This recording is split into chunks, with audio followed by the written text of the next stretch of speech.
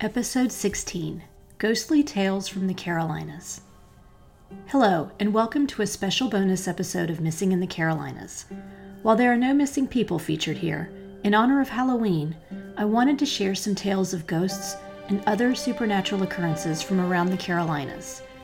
Because after all, who doesn't love a spooky story? From the tales of a ghost car that rides on the Cooper River Bridge in Charleston, to a number of other haunted bridges and spirits that inhabit buildings and universities and theaters, this is one you won't want to miss. A word of warning before we start, though. This episode contains details of suicides and murder. Listener discretion is advised for anyone under the age of 13.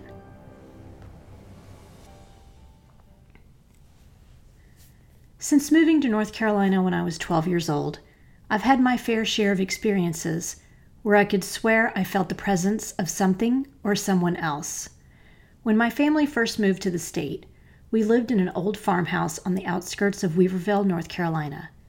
At the time, my stepfather's aunt owned the house, but I have no idea of the background of what it was before then. All I know is that it was old, dark, and not a place I ever felt comfortable in. The house was pretty isolated out in the woods, and the room that was supposed to serve as the living area never seemed to have enough light in it. It backed up to the woods, and there were times I would be in that room and physically feel a chill go through me. Whenever that would happen, I would exit the room as quickly as I had entered it. I never said anything to my parents. I never saw anything specific, but there was definitely a dark and ominous feeling that seemed to gather specifically in that one area of the home in the western North Carolina mountains. Another experience I had involved an object that belonged to a guy I was dating in college. His father had died by an apparent suicide years earlier. One afternoon, while at my boyfriend's apartment by myself, I was drawn to a table in the living room that had a framed photo of his father in it. Although there were absolutely no windows open in the apartment at the time, nor was I standing under any sort of vent, the picture frame suddenly flipped forward face down on the table in front of me. I didn't know if it was some sort of greeting or a sign that I should leave the apartment, but I do remember not hanging around long after to find out. Another place in Asheville that left a big impression on me was an apartment I rented a few years after I graduated from college. The building was adjacent to the VA hospital, and just across the street from an old abandoned building that many claim to be haunted. I believe that old building is being renovated right now to house the new mental health department at the current VA hospital. The building I lived in was renovated to become apartments, and I rented a one-bedroom with my now husband. I'm not positive of the history, but I'm pretty sure it was also a hospital at one point, because you could tell by the architecture and layout of the studios and the apartments. We loved the tall windows in the living room and bedroom that let natural light into our apartment. But there was one evening when we experienced something I can only describe as another presence in our bedroom as we tried to go to sleep. I can't even explain it, other than there was a heavy, foreboding presence in the room, and when I tried to tell my fiancé about it, his face changed. He was trying to talk to me and ask me what was wrong, but it wasn't his face. I know how strange that must sound, but it's the only way I can think to describe it. Also, the only way to get into the laundry room in the building was through a long, mildewy hallway in the basement, and I always had the feeling that it had led to a hospital morgue at one point. Even if I was alone in that hallway, or in the laundry room, there was always this sense that there were other people around me, and I would see things out of the corner of my eyes that were no longer there when I turned around. I was pretty happy when we were finally able to move out of that apartment. Now I'm going to start with a few other well-known hauntings that take place in the city. First up, haunted buildings and landmarks. As you can probably already tell, Asheville is a city that is ripe with stories of haunted places and supernatural occurrences. Another place I personally felt the presence of something was at the Biltmore Estate. George Vanderbilt built the home in the early 1900s, and it remains the largest privately owned home in America. It's beautiful and stately and situated on 125,000 acres of wooded land and gardens. Even Hollywood has taken note of its beauty and filmed several movies on the grounds. George Vanderbilt passed away in 1914, and the property is now owned by the descendants of George, who keep the home and grounds open for public tours. One of George's favorite places in the home was his expansive library, paneled in rich dark wood and filled with his favorite books. While there is something about the entire estate that leaves you looking over your shoulder as you walk through it on a public tour, I definitely remember sensing something in that library. The Vanderbilts were known for generously hosting friends, family, and other guests in their spacious estate when it was first built, and George's wife Edith often had to coax George from the library when it was time to entertain. People passing through the library have reported hearing a female voice whisper, "George." And both workers and visitors have also said they hear sounds of laughter, music, and clinking glasses, even though no one actually lives in the home or throws parties there anymore. Others have also reported seeing a shadowy figure in the library, possibly George. The indoor swimming pool on the estate, although it is now drained of water, was another area of the home that made me nervous. While I didn't hear or see anything personally, I got that same feeling I had in the farmhouse and in the renovated hospital room apartment. There have also been reports from others that they've heard the sound of disembodied voices coming from the Biltmore Estate pool area, as if the guests are still enjoying their time on the luxurious estate.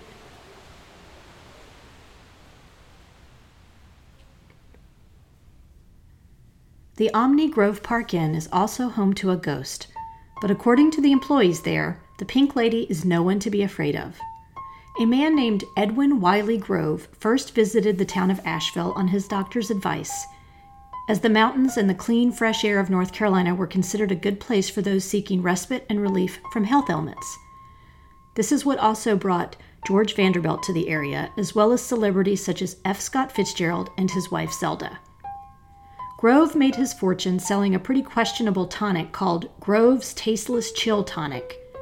And after he saw how popular Asheville was growing with tourists, he set about building the stately Grove Park Inn, meant to rival some of the finest hotels in the country. According to the legend, the Pink Lady is the spirit of a young woman who fell to her death from the 5th floor of the inn in the 1920s. She has been seen in the form of a pink mist, or sometimes as the apparition of a young woman in a beautiful pink ball gown. Depending on who you talk to, the young woman was either at the hotel for a secret meeting with a married lover, which ended in her suicide, or she was a debutante who accidentally fell to her death off the balcony. Her spirit seems to be attached to room 545, which is connected to the indoor balcony where she fell to her death. I did tour the floor while I stayed there, including the room outside of 545, and could sense some sort of presence there, although I didn't see or hear anything. Guests and hotel employees have never reported anything evil about the spirit of the Pink Lady. She does seem to frequent the bedsides of children who become ill while staying at the inn, and also enjoys playing with other children who have no idea who she is. She may also cause lights or air conditioners to flicker on and off, and other harmless pranks. The South Carolina State Museum in Columbia. Back in the 1800s, before the museum came into existence, the building operated as a cotton mill called Columbia Mills. It was known as the first totally electric-powered mill in the world. But in 1895, a tragic accident occurred on the site, and the victim's spirit seems to have remained in the building. William Wallace was 14 years old and the son of one of the mill's employees. He was visiting the mill one afternoon as his mother went out on some errands in town. He and a friend were near the shaft of the mill's large freight elevator, which was used to transport cotton in between floors. The boys were looking over the rails of the shaft, thinking the elevator was below them, but instead, it was above where they stood.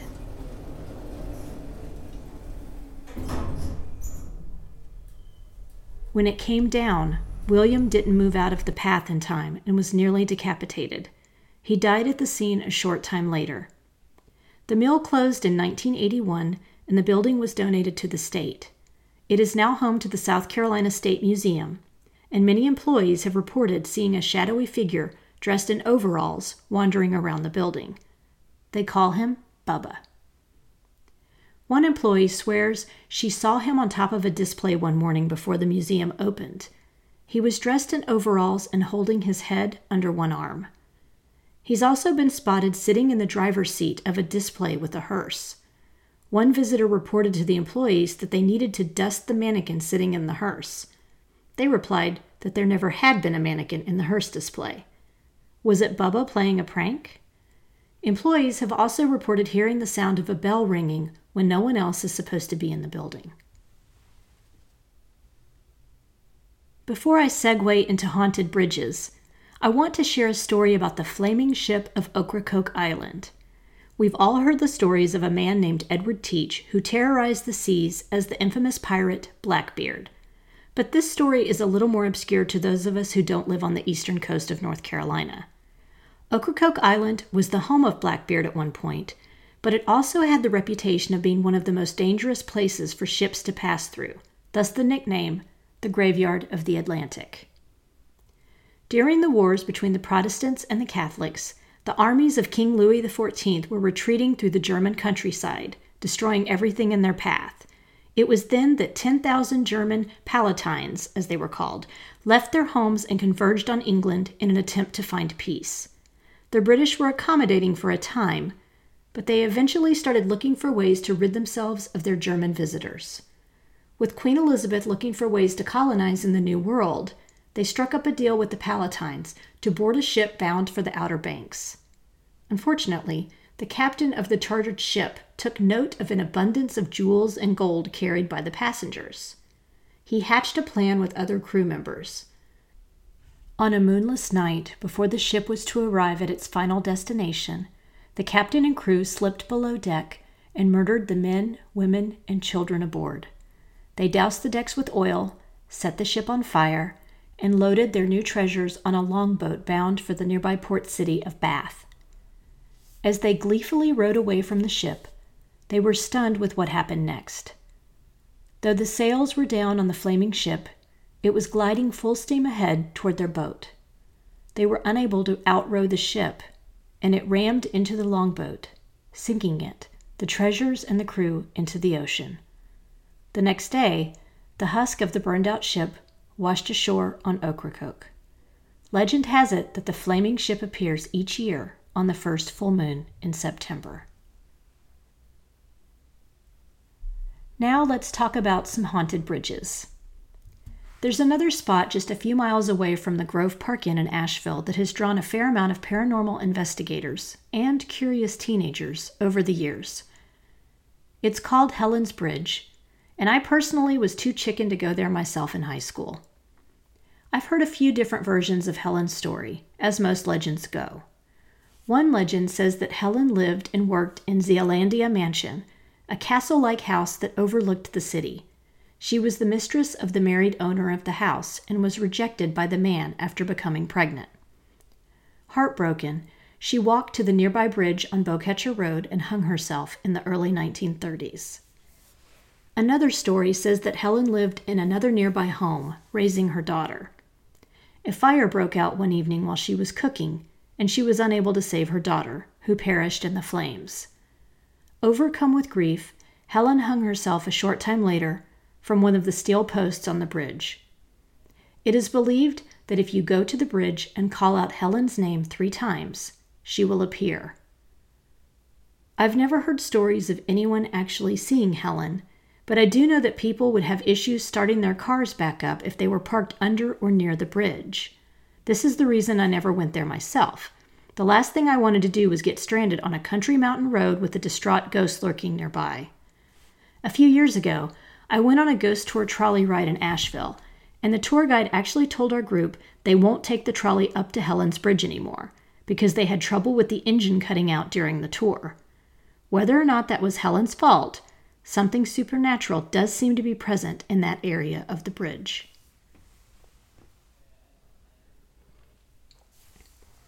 Lydia's Bridge.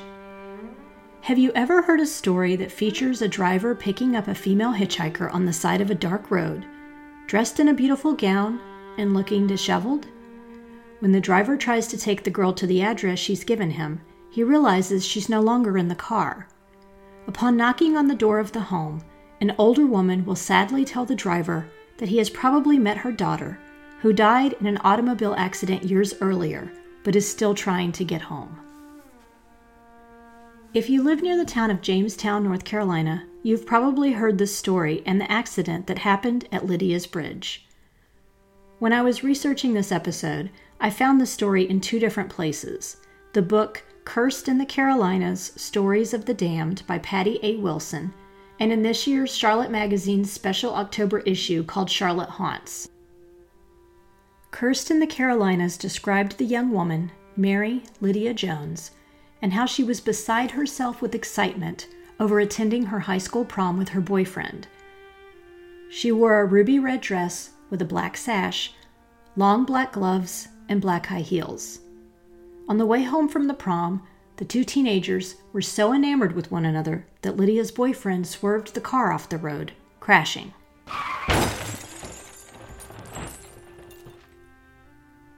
Lydia died at the scene. The bridge overpass where the accident happened was renamed Lydia's Bridge in her honor, and as time went on, more and more motorists reported seeing a young woman in a red dress asking for help because she had been in an accident.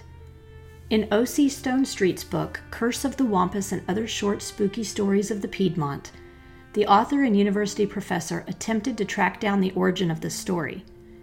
He spoke with a library archivist who said Lydia was a young woman who died in 1923 on her way home from a New Year's Eve party. The town built a new overpass in the 1960s on High Point Road, and Lydia's Bridge is actually the old abandoned underpass to the right of the bridge. So it may not have been the prom, but one can see that Lydia was a real person. I, however, would also be interested to know if there was a boyfriend involved in the crash and if he survived. Why is it that Lydia is alone on the dark road, trying to find her way home to her parents? The Cooper River Bridge. I recently visited Charleston, South Carolina, which is a city that is literally built on the graves of others. The Cooper River Bridge, also technically known as the Arthur Ravenel Jr. Bridge, is a cable-stayed bridge that connects Charleston to Mount Pleasant. It's also one that many people in the Carolinas are familiar with. The bridge is home to a 10K run held each spring that draws visitors and participants from several surrounding states. I wonder how many people know that the bridge put in place before the Cooper River Bridge, the John P. Grace Memorial Bridge, was also the site of a tragic accident that took place on February 24, 1946. According to the book The Ghosts of Charleston, written by Julian T. Buxton III, a freighter named Nicaragua Victory dropped anchor in the Wando River near Hobcob Point. The ship had been in the Charleston harbor for 2 days awaiting repairs. But the weather turned stormy and the anchors had been inadvertently pulled up the night before by a boatswain. With the gusts of wind brought on by the weather, the Nicaragua Victory began floating downstream. The engines were shut down at that point and there was no way to stop it. At the same time, 3 different vehicles were climbing the 2-lane Grace Memorial Bridge's first tower, 2 cars, and an Army mail truck. The 12,000-ton freighter struck one of the bridge's main pillars and tore into the support trestles. The bridge remained intact for about 3 minutes after the impact, and then bridge rivets began ricocheting through the air, hitting the deck of the freighter. The first car was able to cross the bridge safely and sped on towards Charleston. The third car, an Army mail truck, slammed on his brakes in the middle of the bridge, leaped out of the truck, and took off running back down the bridge. The second car, a 1940 green Oldsmobile carrying John Mixon, his wife Julie, his mother Lucinda, and his 7-year-old son Eric and 2-year-old daughter Allie, was not so lucky. John panicked after the impact from the freighter and stopped and started the car on the bridge a number of times before plunging into the Cooper River as the bridge sections began separating. A dive team was dispatched to the water in an effort to locate the car, but couldn't find it. A month later, the jaws of a large grappling bucket were dredging the river bottom and lifting chunks of the bridge wreckage out of the water when they caught hold of the car's rear bumper and lifted it into the air. All 5 bodies were still in the car. I want to talk for a minute about the history of this bridge. By the 1960s, the Grace Memorial Bridge had become insufficient with its narrow 2 lanes. A new bridge was constructed alongside and parallel to it. This bridge, named the Silas N. Pearman Bridge, opened in 1966 with 3 lanes and a modern 12-foot width, open to northbound traffic, while its older counterpart carried the southbound traffic into downtown Charleston. These 2 bridges became functionally obsolete by 1979, but it took almost 20 years to raise financial support for the 8-lane bridge over the Cooper River. It eventually opened in 2005. I give this history on the bridge because I find it fascinating that 2 different ghostly sightings of that 1940s Oldsmobile happened in between the time of the Grace Memorial Bridge and the Cooper River Bridge construction. One of these sightings occurred in February of 1966, when a family of 5 was returning from a weekend at their family beach home on nearby Sullivan's Island. They were driving a 1965 Pontiac station wagon over the Grace Memorial Bridge. As they neared the bridge's summit, the father driving the station wagon panicked when an old green sedan in front of him slammed on its brakes. The driver of the station wagon immediately slammed on his brakes and shouldered into the left-hand lane. The old Pontiac continued rolling down the road. It was then that the driver of the station wagon took more of a notice of the green sedan, and what he saw startled him. The sedan appeared to be a 1940s-era model, and it was in excellent condition. When he went to pass it, he noticed 5 people in the green car. His wife mentioned that the people in the sedan were acting strangely, all staring straight ahead with expressionless looks on their faces. They were also dressed in clothing from an older time. The driver of the green car had a ghostly white complexion, and then the car continued on, eventually driving out of sight. 30 years later, in 1996, a woman named Harriet Langton had just moved to Charleston from Charlotte. As she drove her Honda Sport Civic onto the bridge, she began to pass a car on the left that was going slowly once they had crossed over the highest point of the bridge. As she glanced over at the car, she noticed it was from another era, possibly the 1940s. 2 children sat in the back seat with an elderly woman. A man and a woman sat in the front. All were dressed in clothing from the first half of the century. The driver turned to look at her, and Harriet was so shocked by his ghostly white face that she slammed on her brakes. The old car continued driving, eventually fading out of sight. I'd be curious to know if there have been any more recent sightings of the Mixon family car on the Cooper River Bridge. Before we continue, let's take a minute for a word from our sponsor. I've always enjoyed writing fiction, but I didn't really get serious about it until I was in my 30s.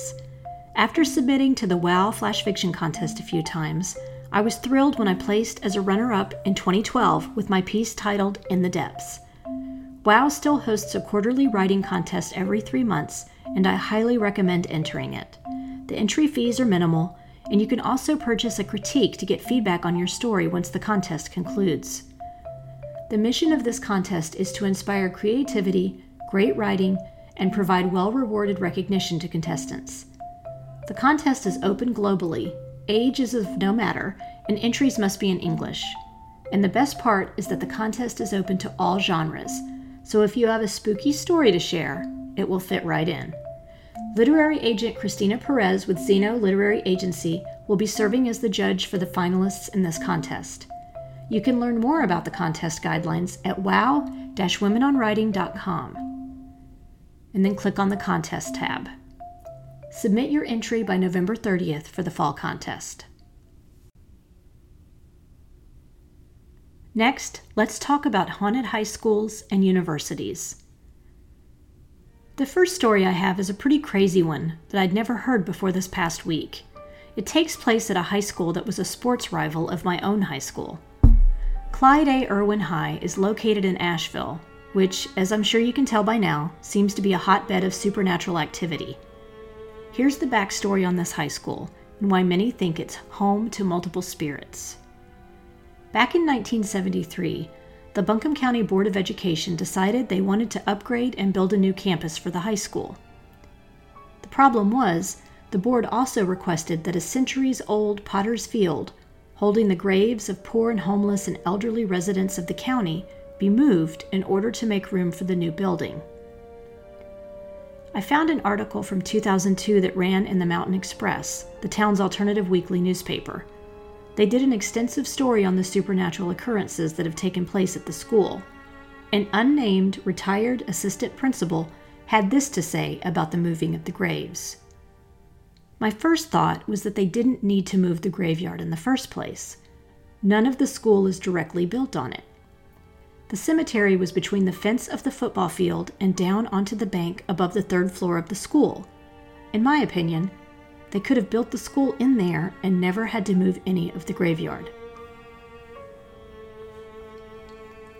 The board hired an independent contractor who was in the business of traveling around the country removing cemeteries at the request of various development projects.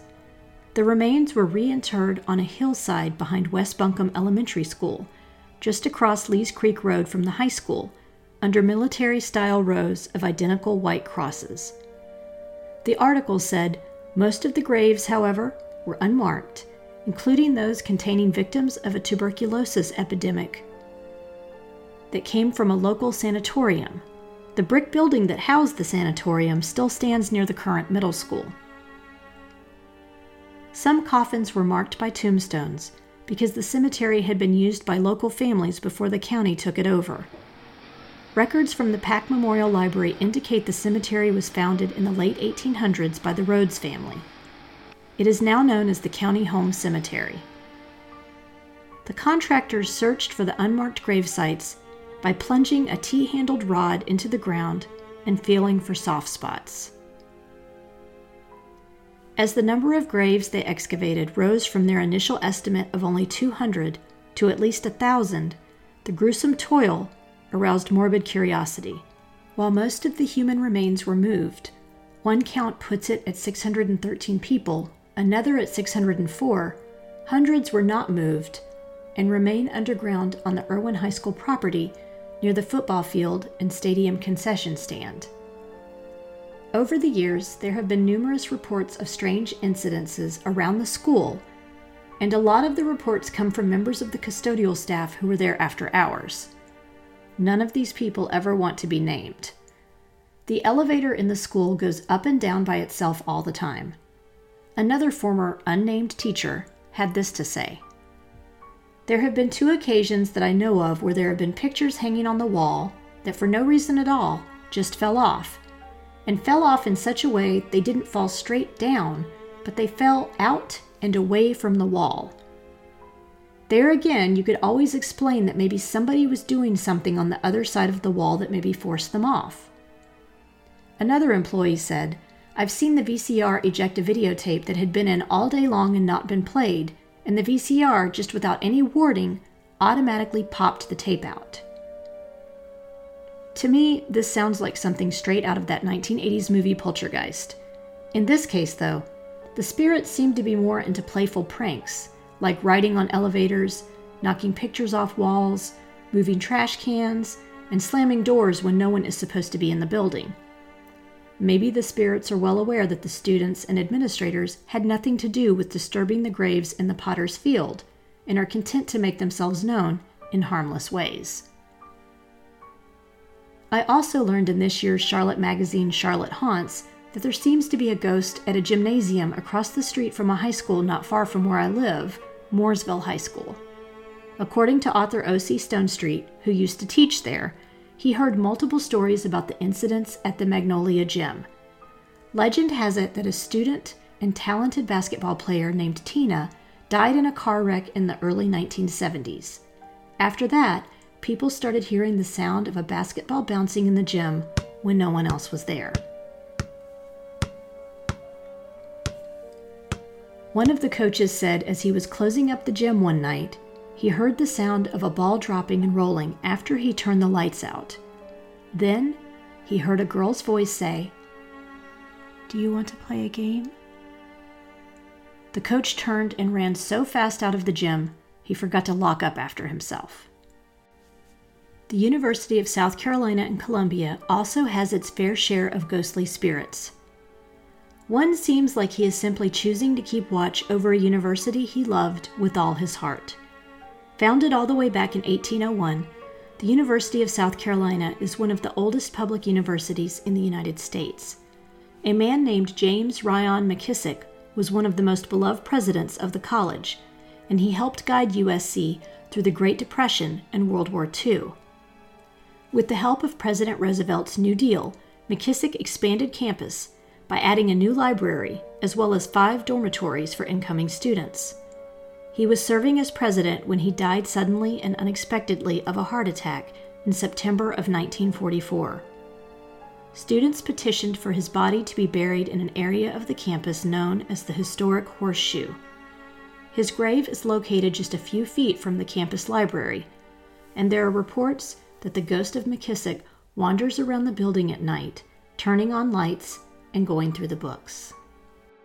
At Queen's University, located in Charlotte, employees and administrators shared tales of the various ghostly spirits that inhabit different buildings on the campus in the Charlotte Haunts article. A woman named Margaret Anna Burwell was an educator and wife of Reverend Robert Burwell, who served as the first president of the college from 1857 to 1872. Her spirit, visible as a shadowy figure wearing a long black dress, is said to appear after 10 p.m. on the second floor of what used to be called Burwell Hall. This past July, Queen's announced that the university's Board of Trustees had voted to change the name of Burwell Hall, which served as the main administrative building on the campus for more than a century.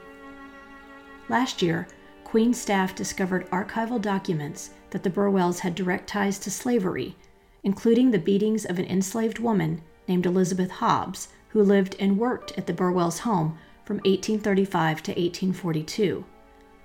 These documents stated that Margaret insisted on the beatings Elizabeth had endured. When Elizabeth Hobbs was emancipated in 1855, she took a job as a dressmaker in Washington, D.C., where one of her clients was First Lady Mary Todd Lincoln. Because of these findings, the task force at Queen's felt that the removal of the Burwell name from the building was in order. Now, if Margaret Anna Burwell will continue to pay visits to the building that is no longer named after her remains to be seen. Probably the most famous spirit at Queen's University is the one of a young girl named Clara, who apparently hung herself from the banister of a back stairwell in a building called Morrison Hall, which now serves as the Office for Residence Life and Housing. Stories about why Clara took her life vary, but it appears to have happened around the end of World War II. The story made such an impression on the university that they erected a ceiling-to-floor panel of wooden slats that blocks access to the banister, just to be safe. Students and administrators report hearing noises coming from the unoccupied room where Clara resided, laptops mysteriously turning off and on in the room during meetings, a chair squeaking with no one in the room, and so on. When a WFAE reporter visited the campus last year, he picked up knocks and sounds in the stairwell that had no explanation. At the same time of his visit, another employee thought she heard the sound of a young woman crying in the stairwell, but when she went down the hall to investigate, could find no one there. And now, for the curtain call for this episode, I'd like to talk about haunted theaters and auditoriums in the Carolinas. Queen's University is also home to the spirit of a young woman named Suzanne Little in the building named after her, the Suzanne Little Recital Hall. Her husband, E.H. Little, was a well-known industrialist and philanthropist who donated the money in order for the building to be named after his wife, who loved music. Over the years, students and staff at Queen's claimed to hear the faint sounds of a piano playing music in the basement halls near the recital space when no one is supposed to be there. Dana Auditorium at Guilford College is named for Charles Dana, a philanthropist who donated a good chunk of money toward the completion of the building in the 1900s. But the site of the auditorium contains a history that lends itself to potential hauntings. The Battle of Guilford Courthouse was a Revolutionary War battle fought on March 15, 1781. The battle resulted in a British victory, and many soldiers from both sides were wounded and killed. The area was used as a field hospital for the wounded and dying. There's also a cemetery directly across the street from the campus that has graves dating back to the 18th century, including a mass grave of both British and American soldiers from the American Revolution. According to school records, shortly after the auditorium was completed in 1961, strange happenings began to take place. Some believe the spirit of a wounded soldier who died at the field hospital explores the building. There have also been tales of a young girl spotted in the choir room, and a man in a brown suit. Others walking by the auditorium at night have heard the faint sounds of a piano playing from within. Dock Street Theater in Charleston. As I've already mentioned, the city of Charleston is said to be full of haunted places, and the Dock Street Theater, actually located on Church Street, is no exception. The original Dock Street Theater was built in the French Quarter section of the city in 1736. Due to a catastrophic fire that burned down most of the French Quarter in 1740, the theater sustained a great deal of damage. A glamorous establishment called the Planters Hotel was built on the site instead, and it also featured an auditorium space within. The hotel was popular with wealthy visitors to the area and also the locals. It had the reputation of being the place where aristocratic men were entertained by high-class prostitutes. One of these prostitutes was a woman named Nettie Dickerson. Nettie had come to the city at the age of 25 and was already considered a spinster, in the hopes of meeting a rich and successful man she could marry.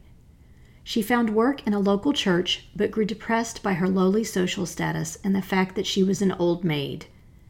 She decided to try her hand at entertaining at the Planters Hotel, and soon became a wealthy and sought-after woman. The parishioners and clergy at her church began shunning her, even though she continued to donate a large portion of her earnings as a prostitute to the church. One evening, while arguing with a priest from the wrought iron banister of the hotel, Nettie was struck by lightning and died. Not long after the Civil War, the hotel went bankrupt and closed down. It suffered additional damage in the 1886 earthquake that struck the city. In 1936, it reopened as a theater. In 2010, it underwent a $19 million renovation. The theater is managed by the City of Charleston and is also home to Spoleto Festival USA. This is one of the most popular places to visit in the French Quarter of Charleston, and thousands will tour the building each year. Though there are a few different ghosts that are said to haunt the theater, the most famous seems to be that of the forsaken Nettie Dickerson. Actors in shows at the theater claim to have seen a woman in a beautiful red dress, but her face is that of a grotesque and frightening apparition. Some workers at the theater say they see her frequently. While my research provided me with stacks of legends and hauntings in both North and South Carolina, I'm going to save some of these other stories for another podcast episode. I hope you've enjoyed this special bonus of Missing in the Carolinas. A full list of resources I used to put together this episode can be found in the show notes on the website, missinginthecarolinas.com. If you enjoyed this episode, please do me a favor and give it a 5-star rating wherever you listen to your podcasts. We're also now on Instagram and Facebook, so please like our pages and get started on a discussion of the missing people profiled on the show. If you want to visit my blog and read more about the true crime cases from all over the country, including ones featured here, visit missinginthecarolinas.com. Do you know of a missing persons case in North or South Carolina that you think should be covered? Email me at missinginthecarolinas@gmail.com with any details you can share. And don't forget to check out our sponsor, WOW, Women on Writing, and the great programs and writing contests they have to support writers at wow-womenonwriting.com. cover art for this podcast was designed by Macintosh Multimedia. All episodes are researched and written by me, Renee Robertson, with sound editing provided by Mia Robertson.